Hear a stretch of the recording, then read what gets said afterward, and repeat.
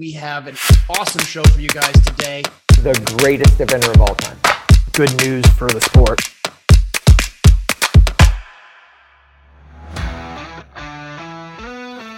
Welcome to the John and Rick Show, brought to you by Horse Trailer Pros, and we are here.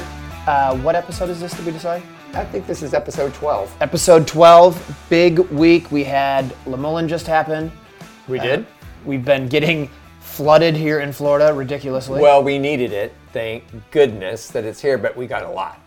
Yeah. I mean, literally, the studio is floating. Yeah, right now. It's like we got ours. This morning I was joking. I was like, I'm building an ark.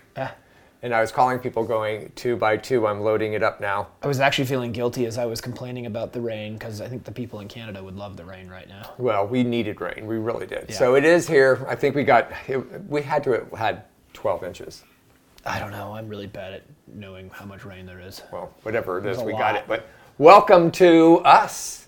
Yeah, exactly. Welcome to us.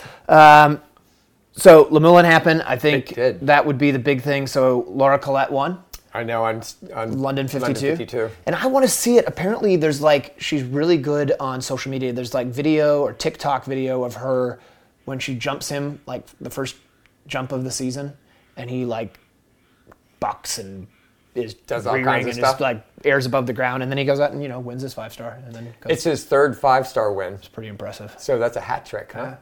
Yeah, is that right? Yeah, that is a hat trick. She didn't win him in a row. Right. Because badminton she didn't win, the last badminton.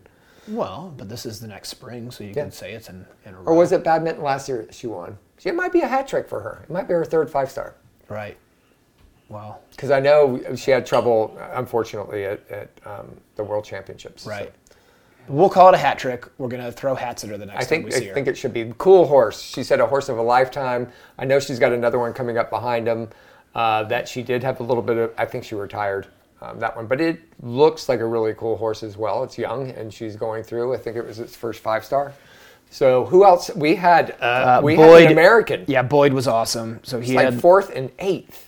Yep. So he was 4th and 8th. That's right. Luke 140 and Fetterman B. So Annie Goodwin's horse, bless her, she was there on a 8th place at Le Moulin. Good for the memory and thoughts for her. It's pretty amazing, huh? Yeah. And then the other one I thought that was pretty neat for America was Sydney Elliott. She was awesome. Because, she goes over to Le Moulin and she finishes, what was she, 17th. But she starts on a score of 37.8.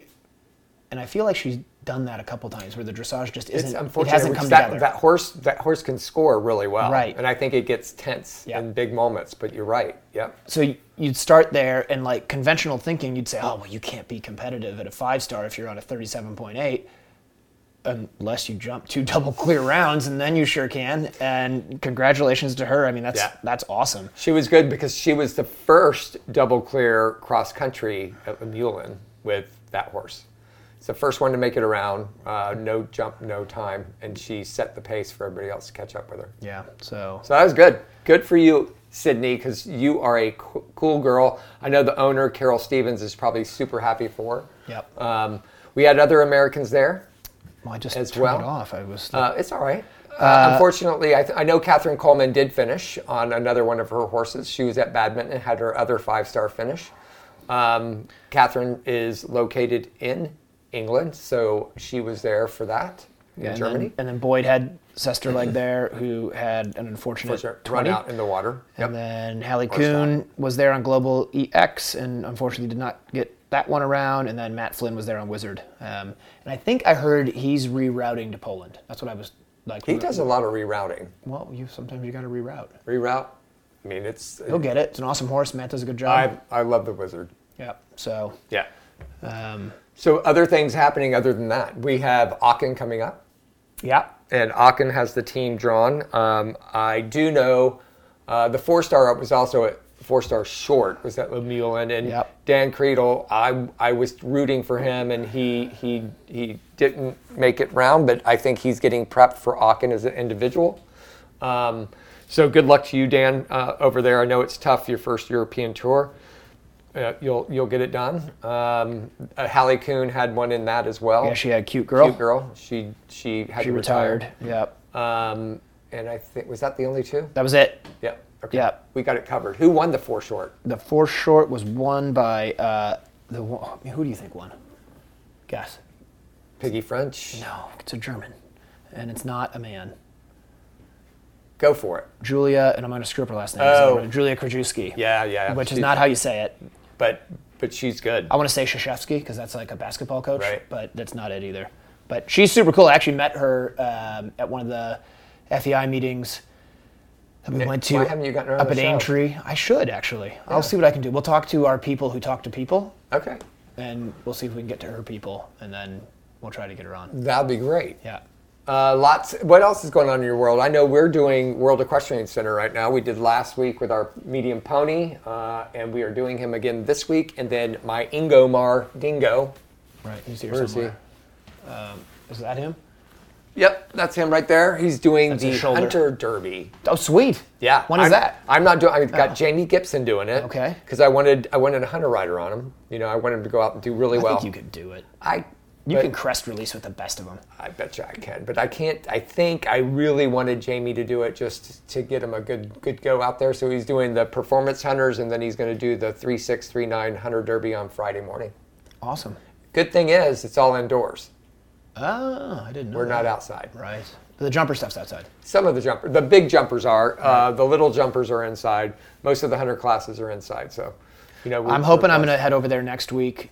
Mine will all jump, and then I'm, fingers crossed, going to take my boat to Wisconsin. But it's like last minute. You're going to drive your boat all the way to Wisconsin that you run the motor and burn it up? It didn't burn up the motor. He did. I burned up the jet on it, but I think I've got that sorted. And Did we talk about this before, what you did? I'm sure you started a boat motor without water running. That's not true. There was water to the engine, just not to the jet. And apparently that is a bad idea. And yeah, you know, I'm sorry because I know you really like that boat. Oh, it's gonna be so. Are you gonna water ski behind it? Well, I mean, I'm hoping I can just. Is it even usable for that? It's more like a sports, like, here, look at me. We'll see. Are you compensating? We used to ski behind a boat just like that. Are you compensating? With an old boat? Yes. Yes, I am. With a small old boat. Are you going to drive it all the way to Wisconsin? Yeah, well, that's where it's going to live. Oh, okay. You're taking it to your brother who wants you to taking it to my mom's house in northern Wisconsin. Okay. And the plan your brother was to probably leave wants you to not touch it anymore. No, he's fine. Was he mad? No, not at all. His advice to me was that's how you learn how to fix things is you break them. Oh, well, there you go. But fortunately, he was in Arizona when he told me that, and he couldn't punch me. Well, it is a cool boat. Everybody's probably wondering what boat you got. Maybe you should refresh everybody. Well, no, this is going to be built up. Okay. When the boat is running. Yeah. Hopefully this year, but maybe next. I will make an awesome reel because I'm a social media icon now, making my reels on Instagram of my boat, and you guys will all see it then. You're gonna love it. So that's cool. That's what we're gonna do. So I think what we should do now is take a break, and then we're gonna be back with Marcia Kulak. Yeah. So let's do that, and we'll be right back. Cool. Want to advertise on the John and Rick Show? Contact John at 352-875-8622, or call Rick at 850-879-2649. For a horse owner on the road, your trailer is essential. No one enjoys being stuck on the road. At Horse Trailer Pros, we repair, renovate, and maintain all makes and models of horse trailers. We work directly with your insurance company or manufacturer for warranty repairs and insurance claims. Our state-of-the-art facility provides quick turnaround and friendly customer service. Considering a living quarter conversion? We do those too. Find comfort on the road with Horse Trailer Pros. Call or text 352-804-2131. HorseTrailerPros.com. Hey, it's John here. I just want to let you guys know I got back from schooling at Magnolia Sands Farm here in Ocala, Florida. Their cross-country field is perfectly suited for a first outing on a young horse or schooling your upper-level horse. Magnolia Sands offers over 110 jumps ranging from starter to intermediate, plus multiple banks, ditches, and waters. They're constantly updating their courses and have even added new ditches and a starter ditch wall. Conveniently located in Northeast Ocala, Magnolia Sands has made it easy for riders and trainers with online waivers, Venmo, and PayPal, and even offer a golf cart for guests. magnoliasandsfarm.com. Equibrew, now available in the USA. It's a live probiotic that you feed daily to your horses. The live microbes go into your horse's gut and cleans up the gut wall, creating a healthy gut system. Equibrew is an essential part of my feeding program. My horses love to eat it, and it does a really good job of promoting gut health and also good behavior and great performances. It's something I recommend for all of your horses, no matter what they do in their careers. It's so affordable, I can use it on all of my horses in the barn, not just my top horses. Order Equibrew today by going to brickfieldnutrition.com or calling 850-879-2649. Welcome back to the John and Rich Show, brought to you by Horse Trailer Pros. We are in our Equibrew segment. Thanks so much, Equibrew. It is a great live probiotic that works on your horse's gut health to let it really thrive and work for all your supplements you're feeding. I suggest you feed it and really get on to it. John, you do it, don't you? Yeah, I've got all of my horses on it. It is awesome stuff. It's like horse kombucha, but better. It just, honestly, Rick, I think it does for my horses is it makes them want to eat. It makes them a little bit, I think the temperamental one's a little less temperamental. And it's super easy to give because you just like pour it into a little measuring cup and dump it in your. You got it. Now you froze. Are you there, Marcia? I'm here. All right. Now we have, this is fun, Marcia. We're having technical difficulties and it's not you. John, what happened to you? So we're going to keep going. Marcia Kulak's joining us and she is one of my great friends. We've known each other for a very long time, Marcia. You have done a lot in eventing. And let us hear a little bit about, I know the big, huge one, which is really cool, is you won Checkmate 4-star back, which would have been a 5-star now, correct? No, it would have been a 4-star now. It was a 3-star. Oh, the 3-star then. Okay. So we got to move these stars around, right? You do. Yeah. But you've competed all over the United States and in Europe, and you were even a selector, I believe. Yes, for 5 years. 5 years a selector for our U.S. team. How was that for you?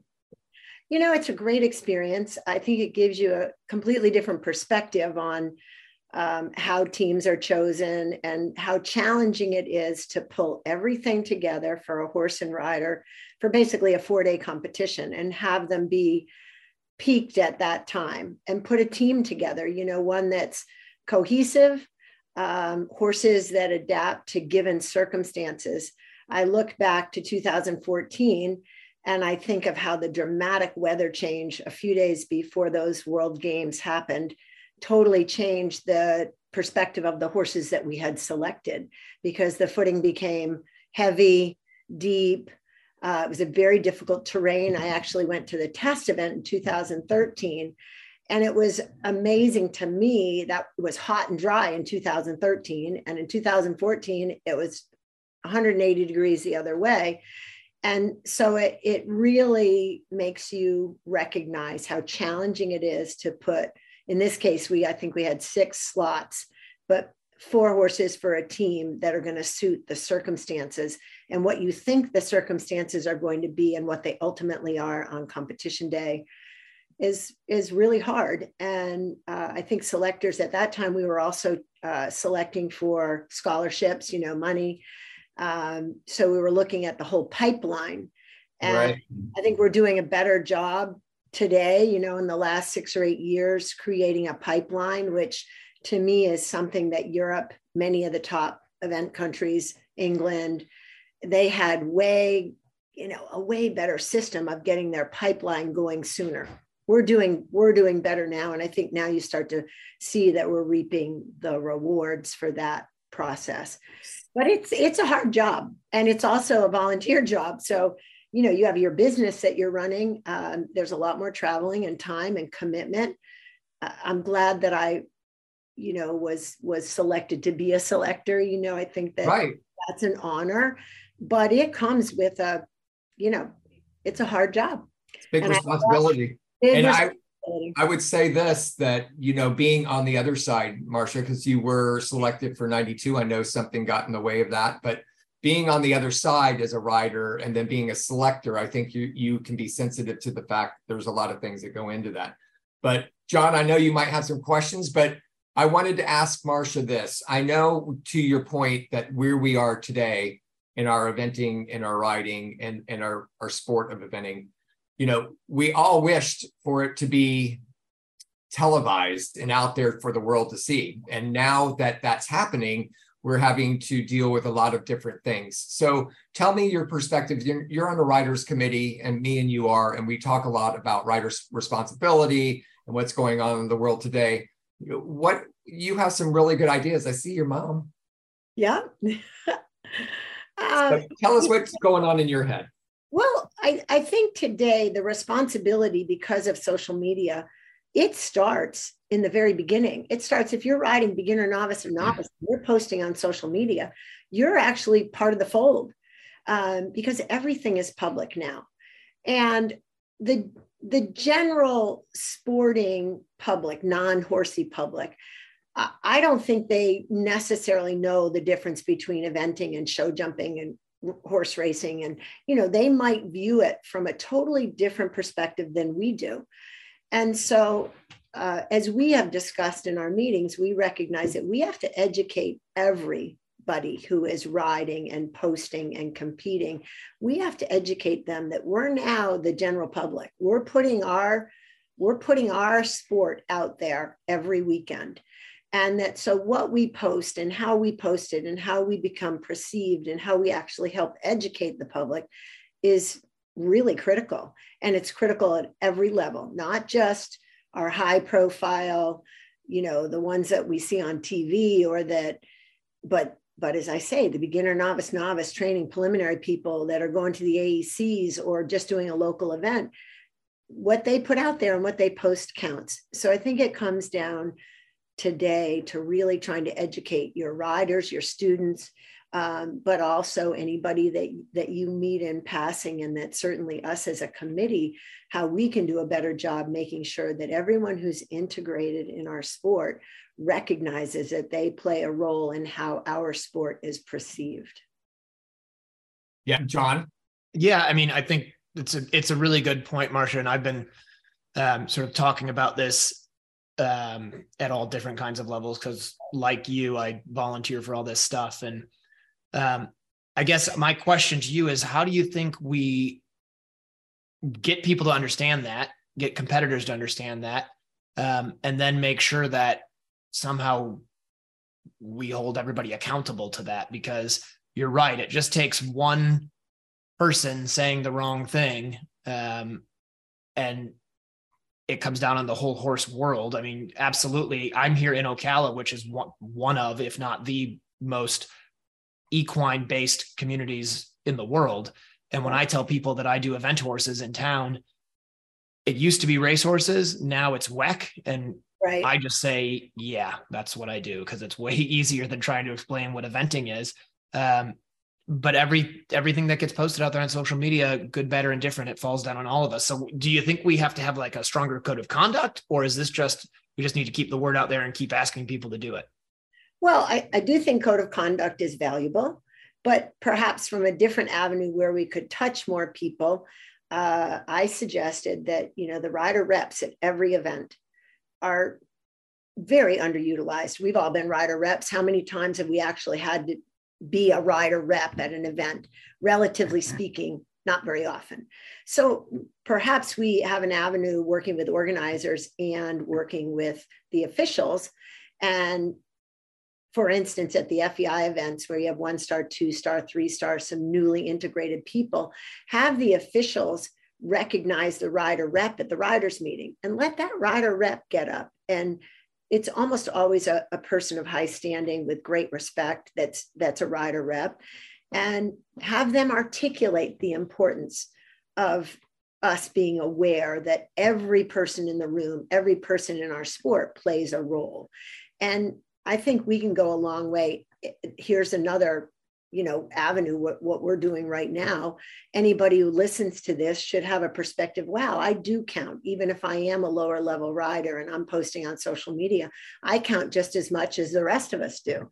So again, it comes down to education. And I sort of feel like positive education is way more effective than simply a code of conduct and trying to hold people to rules. If you make lower level people feel really important and that what they do is just as significant as what we do, then perhaps we get a greater involvement. We get a greater tune. People actually begin to hear what we have to say. So I think there's a variety of avenues. For sure, ERA of NA posting it on our social media and helping people recognize how vital their role is really important. Another avenue is making better use of our rider reps and being sure that we have a voice with the officials. And I think you can see the evolution of officiating and riders being hopefully more of a unit that works together rather than them and us, which I'm sure over the years, we've all been on both sides of that feeling. And sometimes we felt like the officials are not necessarily on our side. Whereas with more open communication and with a real program, I think as riders, we have the bulk of the responsibility. We're the ones that get in the start box and go through the flags. But it doesn't mean that the course designers, the officials, the TDs, that we can all work together to provide a better, safer, more positive experience. But that takes everybody getting on the same page in the playbook. Yep, I totally agree with that, Marcia. And to your point, I think it is a place that we're all working on. John, I don't know, when we talk about officials or having, a difference of opinion, or if it's them against us, I think we're working a little bit better toward that. I know I've become, because of some of issues with us on bidding and stuff like that, I've become very close friends with stewards and TDs, and having conversations about FEI rules and how they're implemented. And I can truly say, I think a lot of the stewards and a lot of the TDs are very conscientious of wanting to help. And so that is a good thing that I'm seeing out there. Yeah, I mean, for sure. Sorry, go ahead, Marcia. And, as a rider rep, occasionally I'll go to the organizer and say, who are the officials? And I'll introduce myself. And on a couple of occasions, they said, we almost don't always know who the rider rep is and what role they're playing. And I think if I open the door, if I go to them and say, hey, if you need me, here's where I'm stable, or here's my phone number, and make sure that you put me to use. Yeah, and I totally agree. I think we all saw, John, what is our time on our segment so far? We're at 12 minutes, but it's fine. I just wanted to say, Marcia, a lot of things have come up this year that has been shown. I think we saw some tired horses at badminton. There's a lot of reasons for that. Rider responsibility to pull up. That is a top 5-star event, and where horses have to be very well prepared. But I think animal welfare today is very important, because what a lot of people out there, like you said, on the general public looking in, don't realize what kind of care our horses really do get, and that they are looked well after, and that the biggest thing and the furthest thing from all of us wanting to do is to hurt our animal. So I think we need to promote that and try to minimize what might look bad, and explain, if things are looking bad, what that look really is. What do you think about that? Yeah, and I think that we are really challenged now because racing is under the microscope. Right. And in not a way that racing would like to be under the microscope. And I feel like that's a sport that 25, 30 years ago didn't take the bull by the horns and say, we need to make some changes here.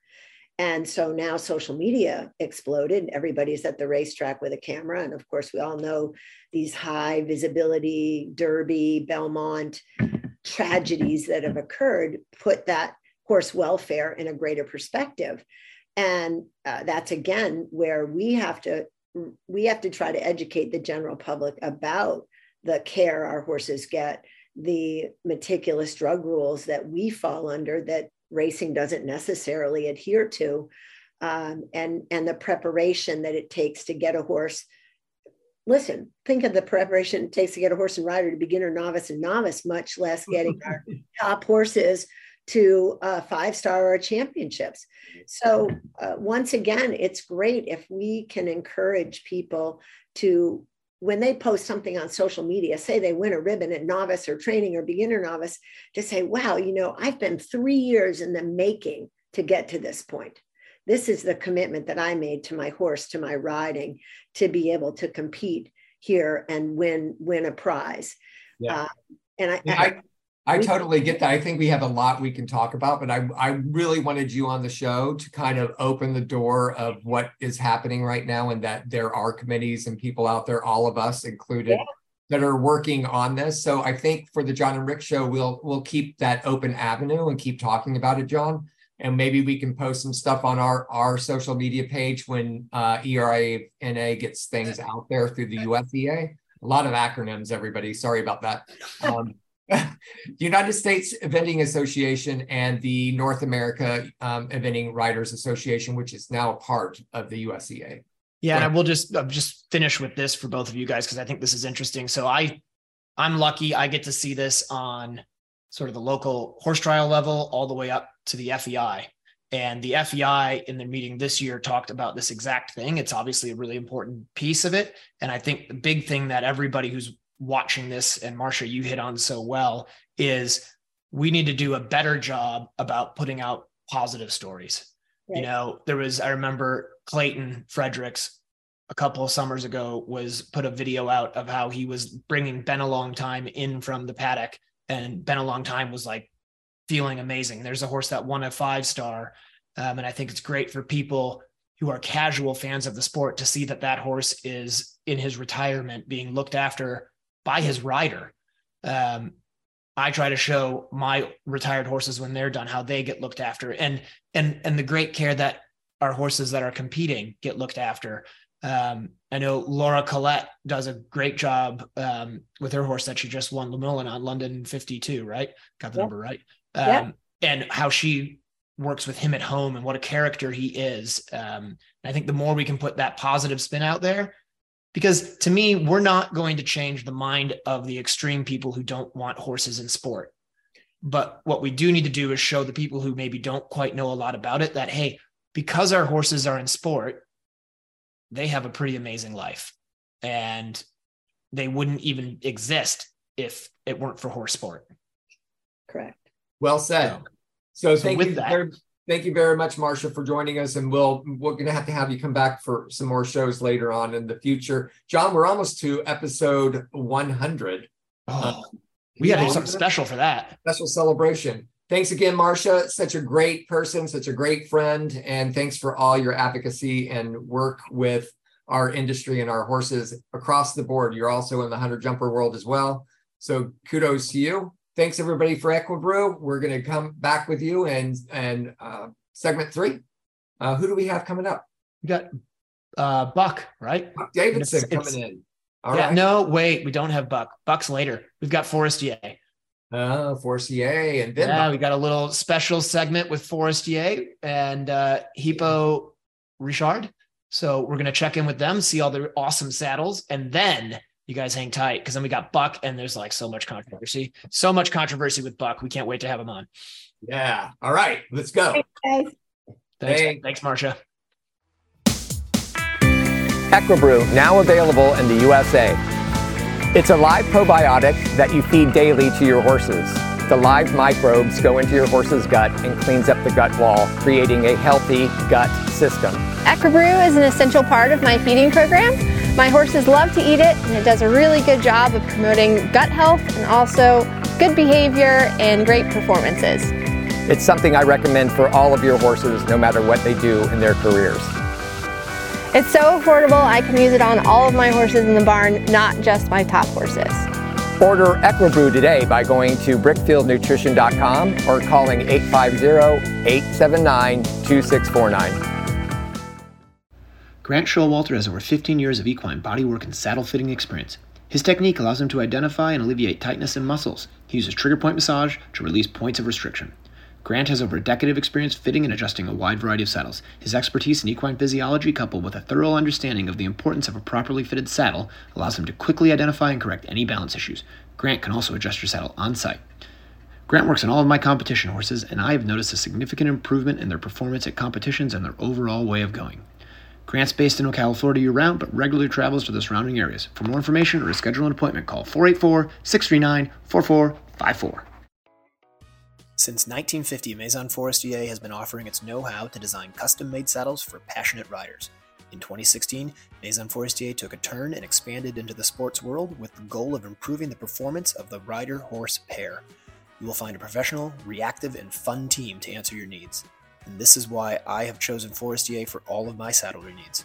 Feel free to contact the saddle expert in your area for more information by visiting www.forestier.com.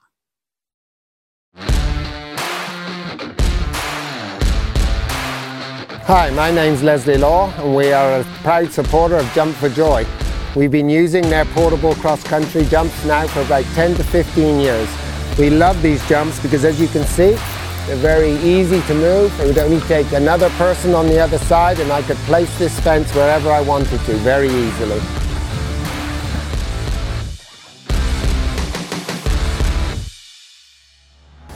Welcome back to the John and Rick Show, brought to you by Horse Trailer Pros, and we're now very fortunate to be joined by Hippo Richard, who is with Forestier Saddles. So thanks for coming in, man. No, thanks for having me.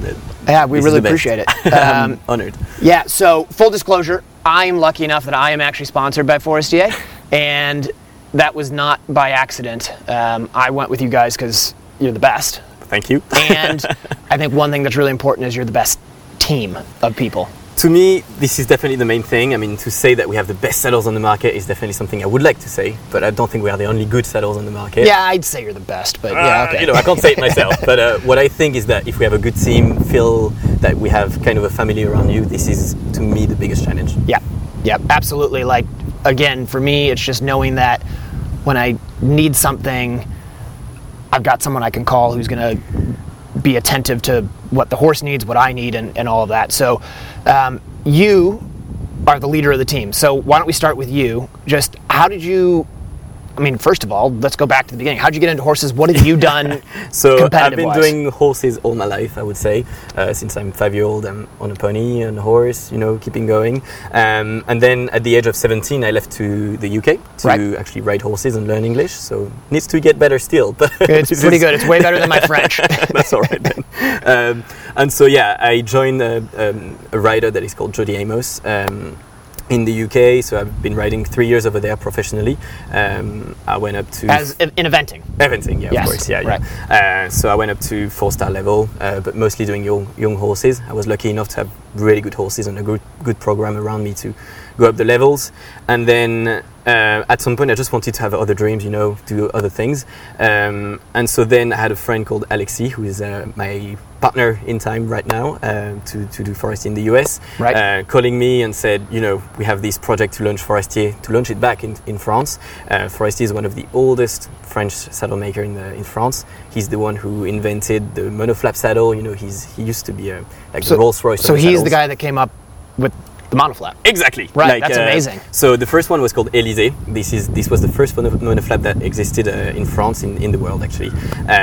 So the story of Forestier is kind of special because the guy was helping the army after the Second World War. So he was one of the first to make saddles for the army in France. Right. And then as it went ongoing, he started to do sports saddles. And as marketing came up in the 1990s, he started to go a little bit down because he didn't follow that. He was a visionary guy for saddles, not so much for marketing. And so in 2016, we thought, okay, we need to get this giant and put it out there again, but modernize everything.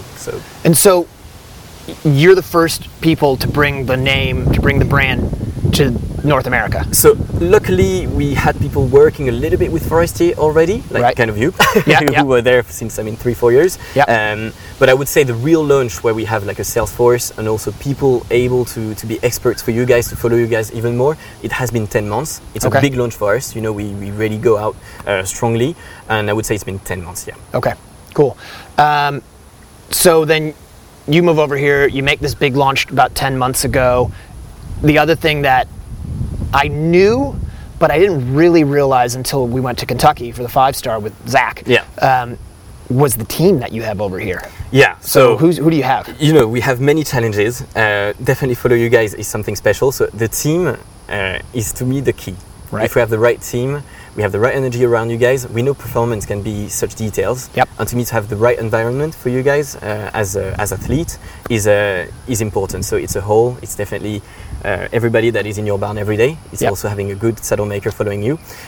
So we have now one guy called Matthew in Florida. Yep. We have one guy called Paul, who is up north in Ohio, Michigan. Yep. We have a lady that is wonderful in Kentucky, Tennessee. She's called Polly.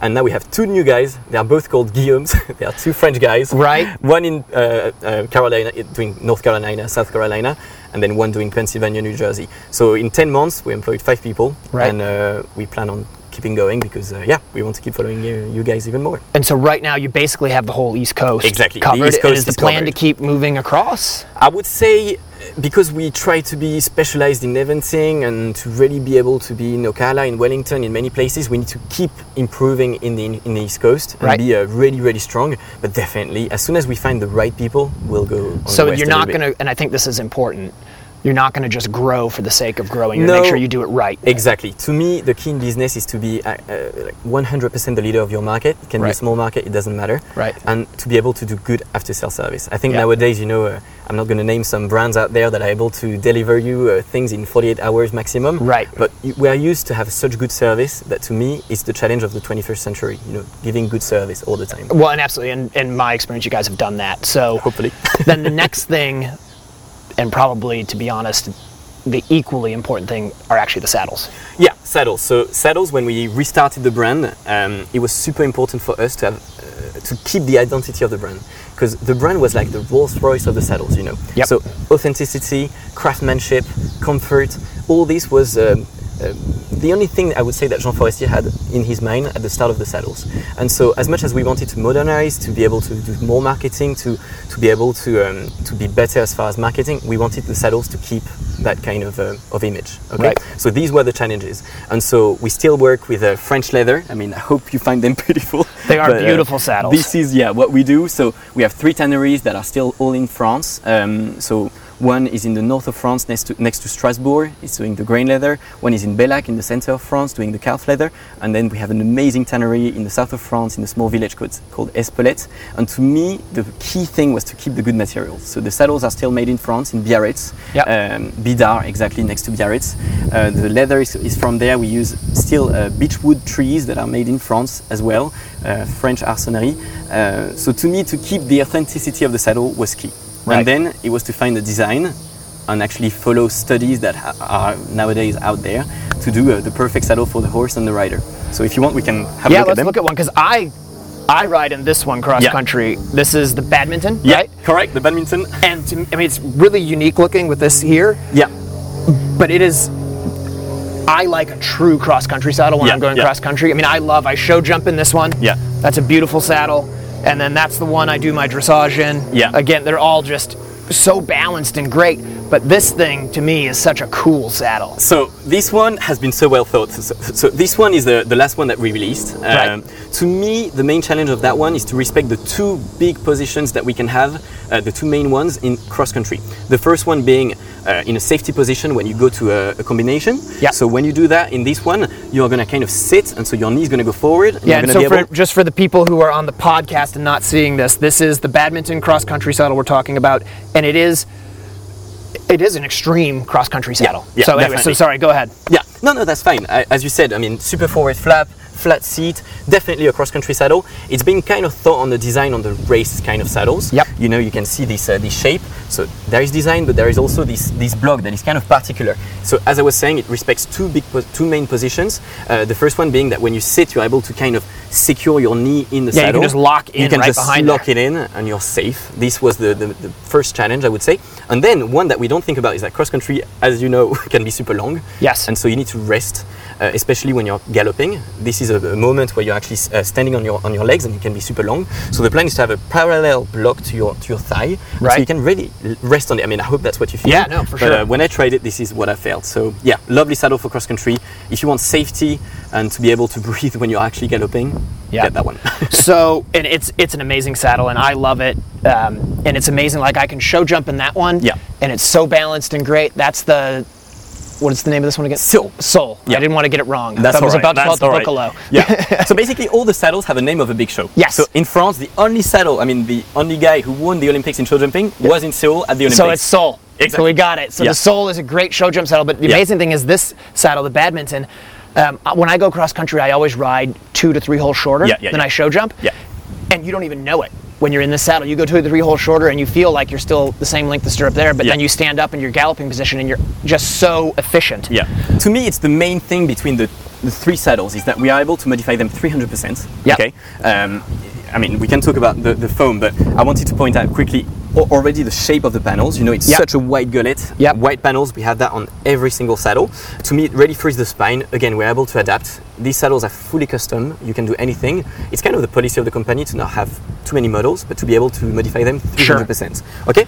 And then if we go into the materials that we use, for example, the panels, so as you are taking them in your hands, you know, there is this big debate between wool and foam. Yep. I think let's dive into it.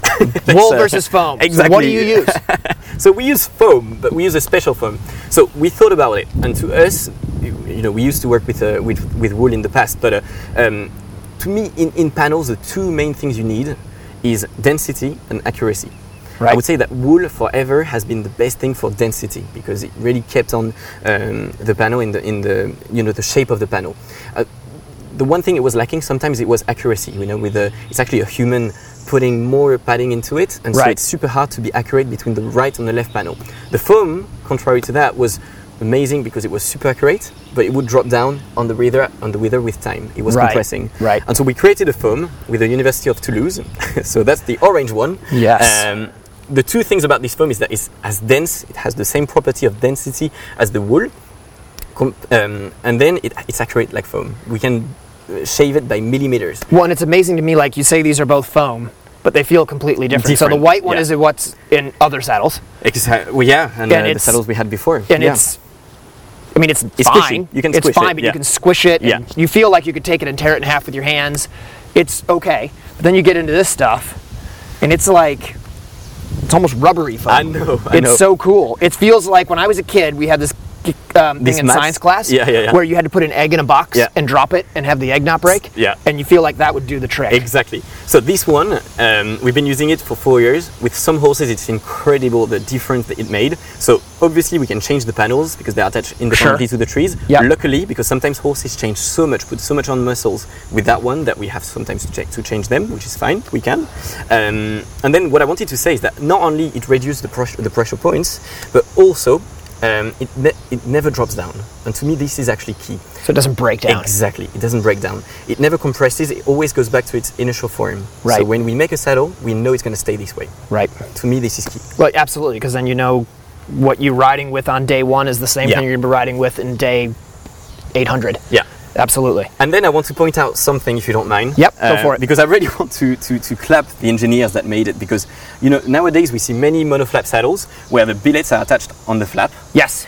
So right now they're attached on the tree. You know, we have nylons here. The billets are going right to the tree. One at the back, one in the front. Right. I know we talk about materials, wool, foam. To me, the first comfort is actually stability. Yeah. Because of that, instead of giving stability to the flap, it's actually the tree that is going to be stable. Sure. So you know you're not going to have that saddle that moves at the back of your horse. Well, and that's the thing I'd say when I ride in them.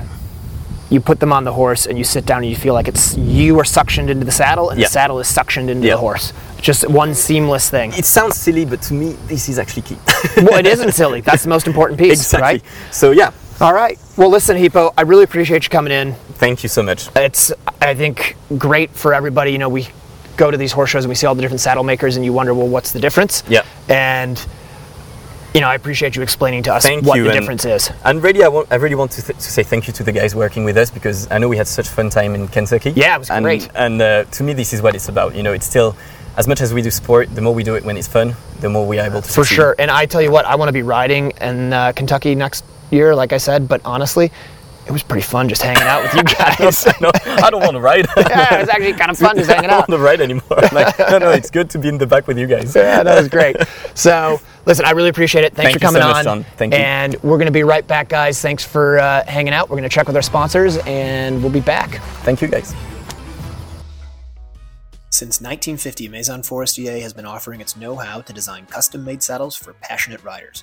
In 2016, Maison Forestier took a turn and expanded into the sports world with the goal of improving the performance of the rider-horse pair. You will find a professional, reactive, and fun team to answer your needs. And this is why I have chosen Forestier for all of my saddlery needs. Feel free to contact the saddle expert in your area for more information by visiting www.forestier.com. Jump for Joy fences are easy to move, lightweight, durable, and low maintenance. So we're out here on the cross country. We just finished over in the show jumping over the Jump for Joy fences. Had a great time schooling over them. They're really nice and easy to move, so we were able to adjust some things and really have the exact school that we needed thanks to the Jump for Joy fences. I love them. Order yours at jumpforjoyusa.com. Hey, it's John here. I just want to let you guys know I got back from schooling at Magnolia Sands Farm here in Ocala, Florida. Your cross-country field is perfectly suited for a first outing on a young horse or schooling your upper-level horse. Magnolia Sands offers over 110 jumps ranging from starter to intermediate, plus multiple banks, ditches, and waters. They're constantly updating their courses and have even added new ditches and a starter ditch wall. Conveniently located in Northeast Ocala, Magnolia Sands has made it easy for riders and trainers with online waivers, Venmo, and PayPal, and even offer a golf cart for guests. MagnoliaSandsFarm.com. Welcome back to the John and Rick Show, brought to you by Horse Trailer Pros. We are joined here by Buck Davidson. Buck, thanks for being here. We are excited to talk to you about a lot of things, but something just happened to you that I think you want to educate everybody on, and we're going to kind of get into that. Sounds good. Glad I could be your entertainment.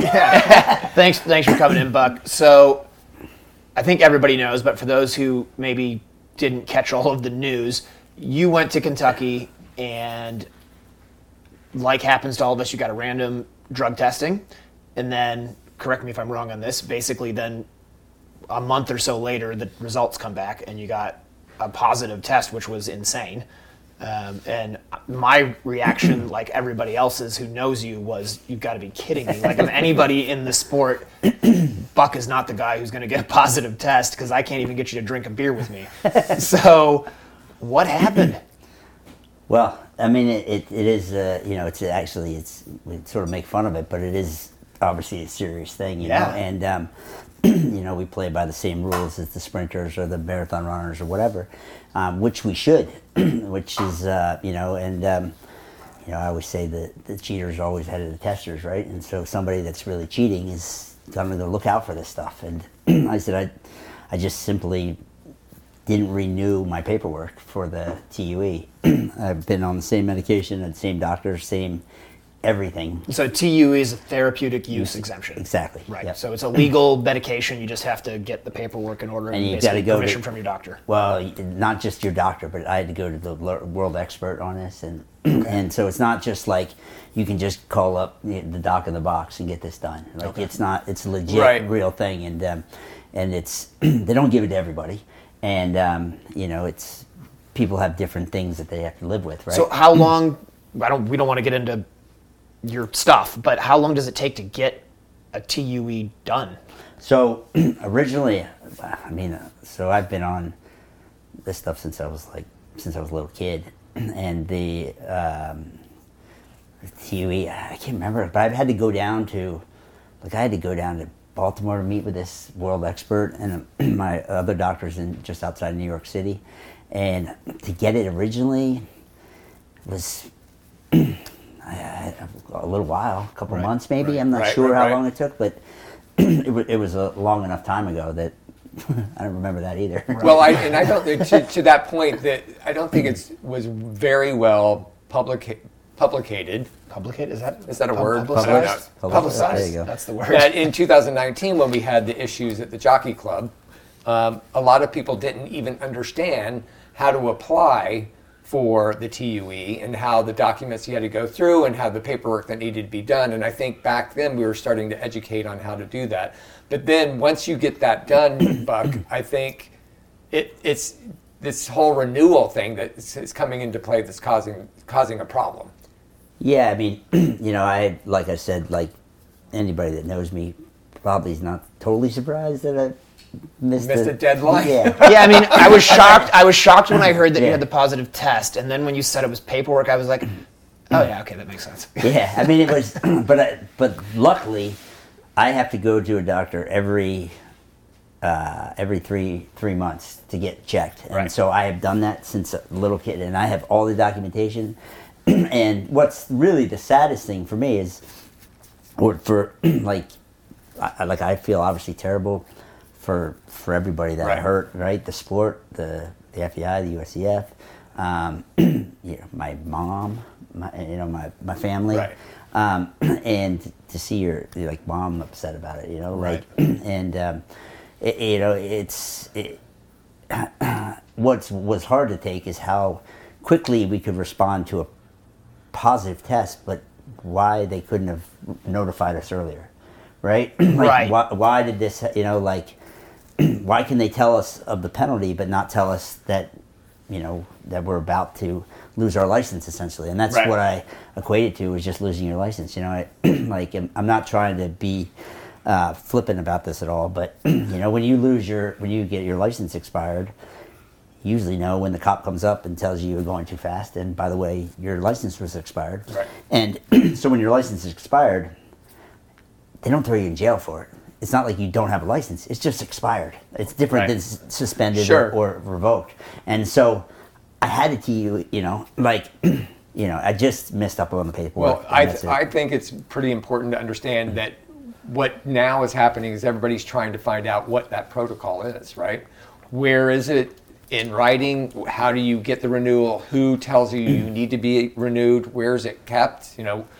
Who's doing the filing? So the good thing is, as I understand from this case, that the ITA, which is I'm going to say International Testing Agency or something, but it might be something different. But it is definitely the ITA, and they handle all the drug positives in the world, and luckily mine was very cut and dry, right? It is very, very difficult to get a retroactive TUE, and my lawyer made me well aware of that, and look, Buck, everything you got makes total sense. He's like, but I don't know. But now apparently they're working towards 3 months out, the ITA sending an email saying you're about to, which would make sense. Yeah, and so they're from what I understand, they're not going to go chase down if you got a new email, but that whatever you had on file there will send you an email. So that would be hugely beneficial, obviously. Do we know how long your TUE is good for? Is it an annual renewal, or is it every 3 years? Is 4 years? Every 4 years. Yeah, they can. I think they can. I can't remember 2. A year ago. Yeah, I think they can do 2, 4, and 5 years. Okay. So you can set alarms on your phone? Done. You should do that. Now, anybody that knows me knows I don't have my phone with me all the time. Right. And also, you probably won't have the same phone in 4 years.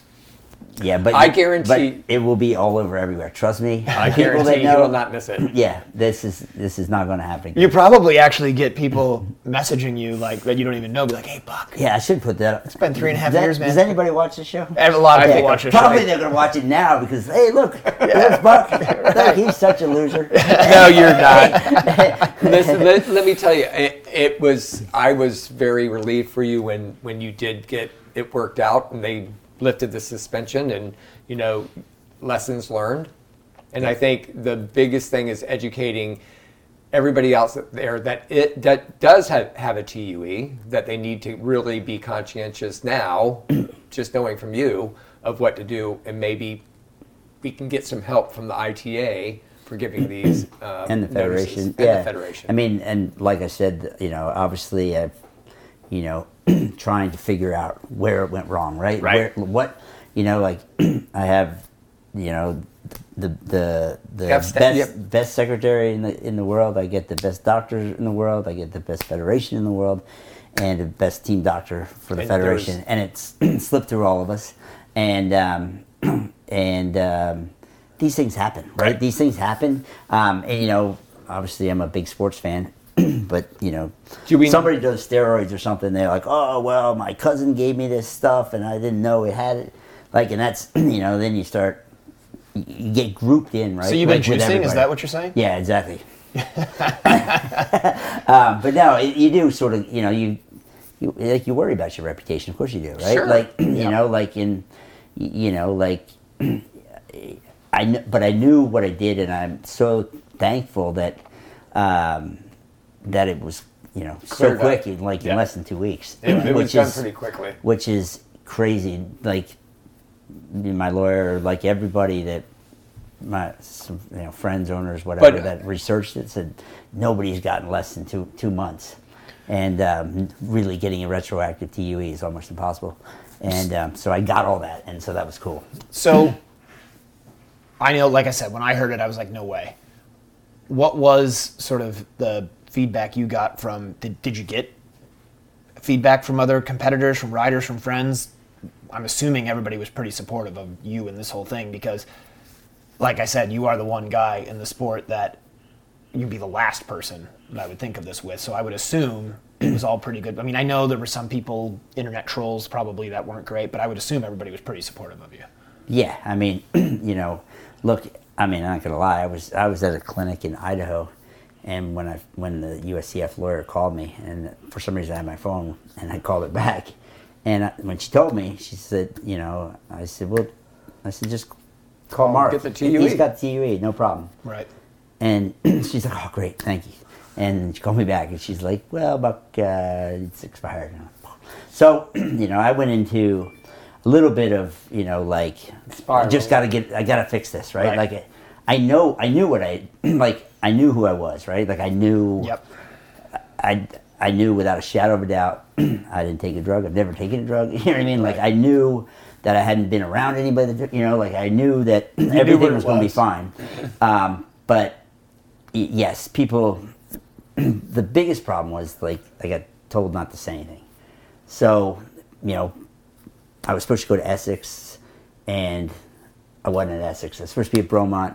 I wasn't at Bromont, right? But nobody, and I'm not the easiest person in the world to get a hold of. Right. But, yeah, no, for sure. Yeah, but, I mean, I couldn't tell anybody. I couldn't even tell my mom. I just said, you just sat still. I just don't worry.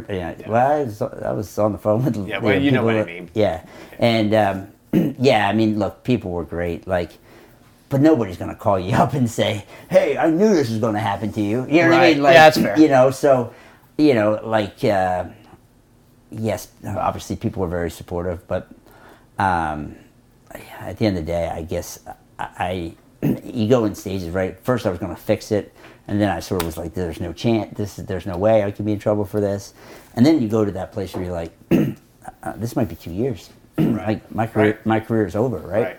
And everything went into stall mode, right? Because I couldn't do anything. You can't. You just got to sit there. Yeah, and you just wait and wait. And I mean, I checked. I never have my phone. Sarah does all my emails. And I check that phone every 5 minutes for emails. I wonder. I called you, and you answered, and I was shocked. Yeah, that makes sense now. Yeah. So you got the word, and that must have been a big relief. How were you told? I got an email at 4:35 a.m. What you got? That the suspension was lifted, and that all the, I think it's called AAF or something. Yeah. Wait, come up with that. What is that for? AAF, American Association for Effing Up.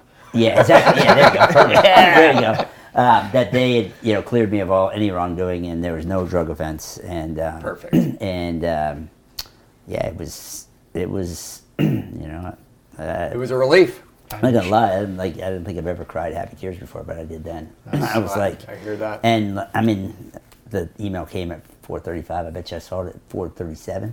I mean, I literally all through the night I was still checking, and I knew it was coming from Europe, so I knew it would be early, right? And which is so it wasn't even. It was maybe 10 days in total, but I mean, that's a long 10 days.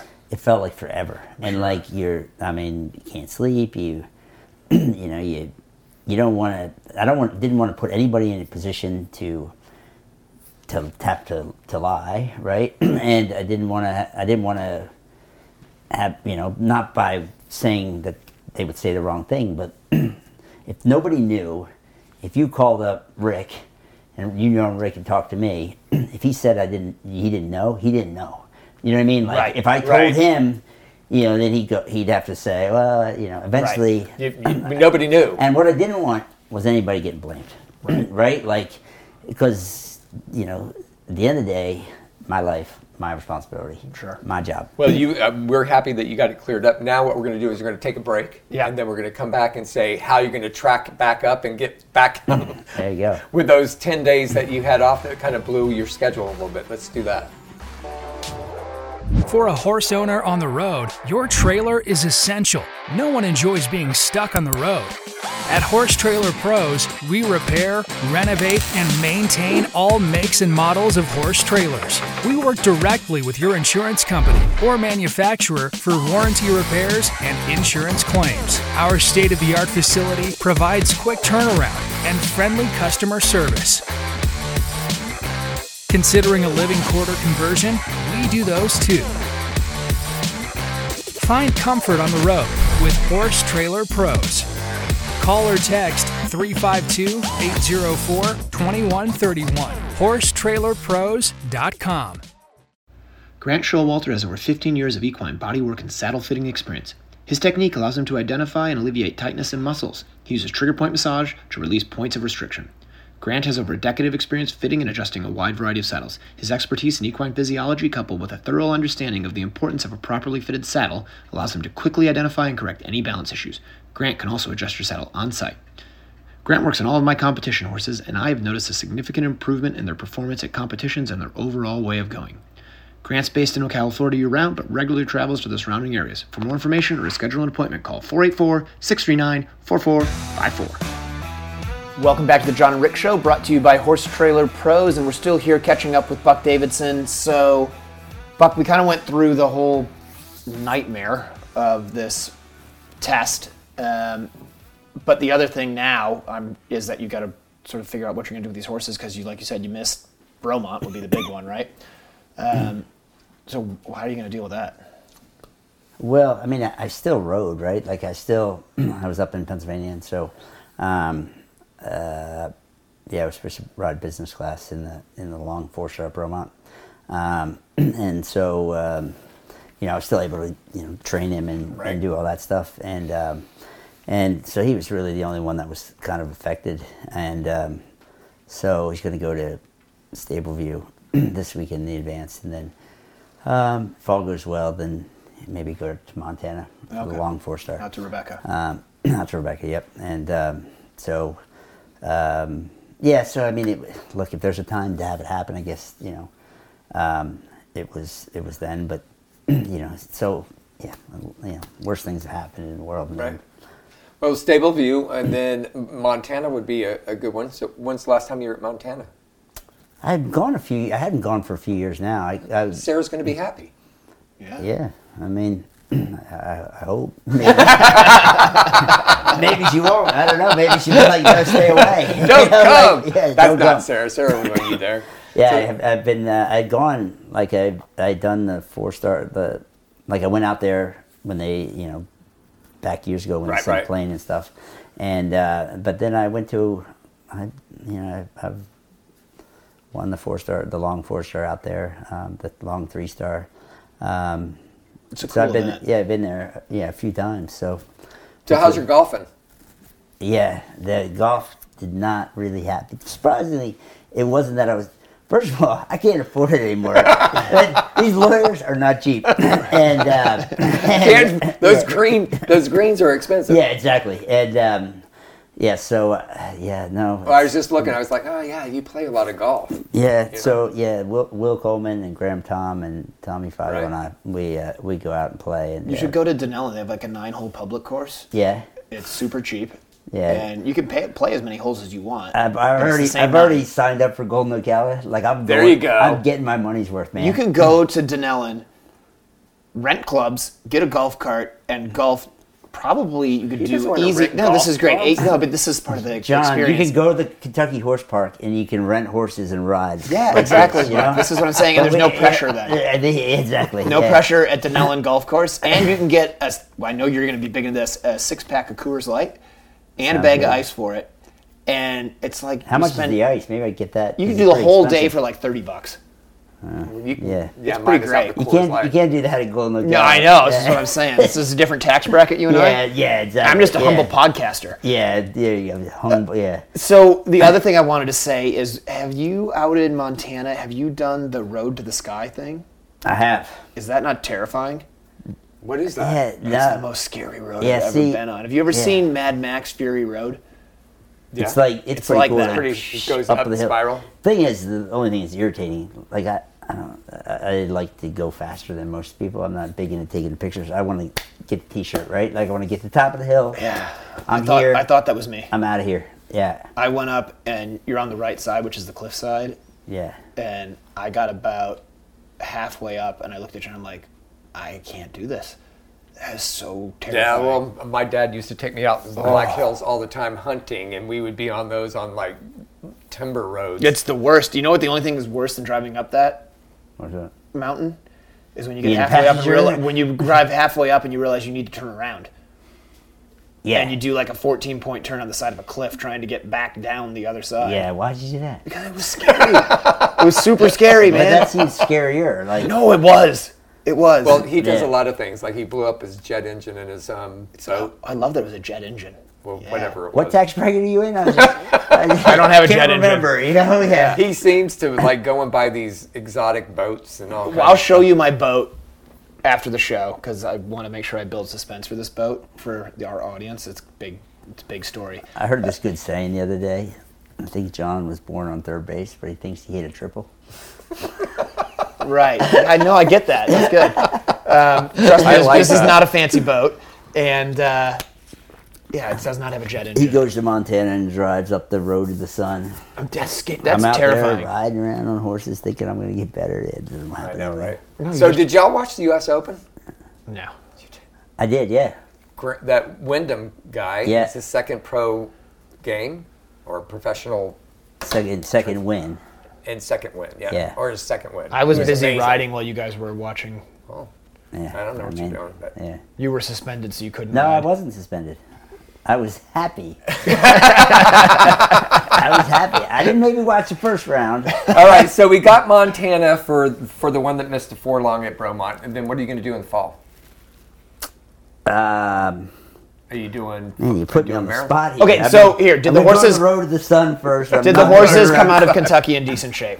Yes. Well, here you want some news? Yeah. Here we go. Here's some news for everybody. Here we go. Yeah. Madeline O'Brien is riding Carlivo now. Oh wow! So there you go. There's the controversy. That is. Look at that. No, you guys You're want first on the John and Rick show. No controversy. Yeah. But so that is going to be like in the title sequence. There you go. Yeah, the teaser. And so she's doing her first event on him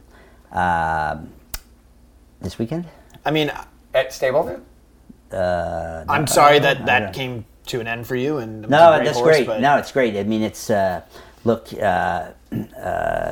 Jim and Katie and Madeline have been supporters of mine. They have big time interest in Allie Knowles, who's been a student forever, and so obviously everybody knows I love my horses, and I don't want to run them into the ground. And he was 16, and he's done so much. Done a lot. Yeah. And it's you just wanted to have him have a he's sound and happy and. What an opportunity for a kid to learn on, and that's what he should be doing. That's the level that he's, he probably was never really made to go 5-star. He just had a heart of gold. Yeah, and just to get to, she sends me videos to, give her some tips or whatever, and so Carlivo is, I think the event is there an event in Kentucky this weekend? Maybe she's going to Stableview. I don't know. All right. I don't know. But that's news we heard it here. That's great for her. You heard it here. Yep. And so. So that alleviates that one for the fall. But. Yep. And then Errol Goby won the Devon class. Oh, that's right. And, congratulations on that. Thank you. So that was good. And then Sorokema has come out really well, and things are looking up. Cooley Candyman's back. Good. And and business class is a big time upgrade to my situation. He won the 3-star on my first ride on him at Tryon a few weeks ago, And so, yeah. So it's a good group of horses. Things are looking up. Yep. You are back and legit. Back and legit. So that's awesome. Look, we appreciate you coming in and sort of setting the record straight with everybody. I'm glad that things worked out as we all knew they would, but you just hope the system works, and it did, so that's great. And yeah, man, thanks for taking the time. Who's the highest paid quarterback in the NFL? Who do you play for? Is it the Jalen Hurts? The guy with the smallest arm in the NFL? The guy that went right past you guys. I sent you the picture of him throwing that last pass at the Super Bowl, right? Yeah. This where tiny little arm. At the Super Bowl. At the Super Bowl. Yeah. How did you guys do? You know what? I like Jalen Hurts. Let's not do this. Okay. So thanks everybody for joining us for today's show. Bucks, thanks for coming on. I'm sorry that you're an Eagles fan. It's terrible. You're a and we'll be back in a couple weeks. Yeah. Awesome. We have an awesome show for you guys today. The greatest eventer of all time. Good news for the sport.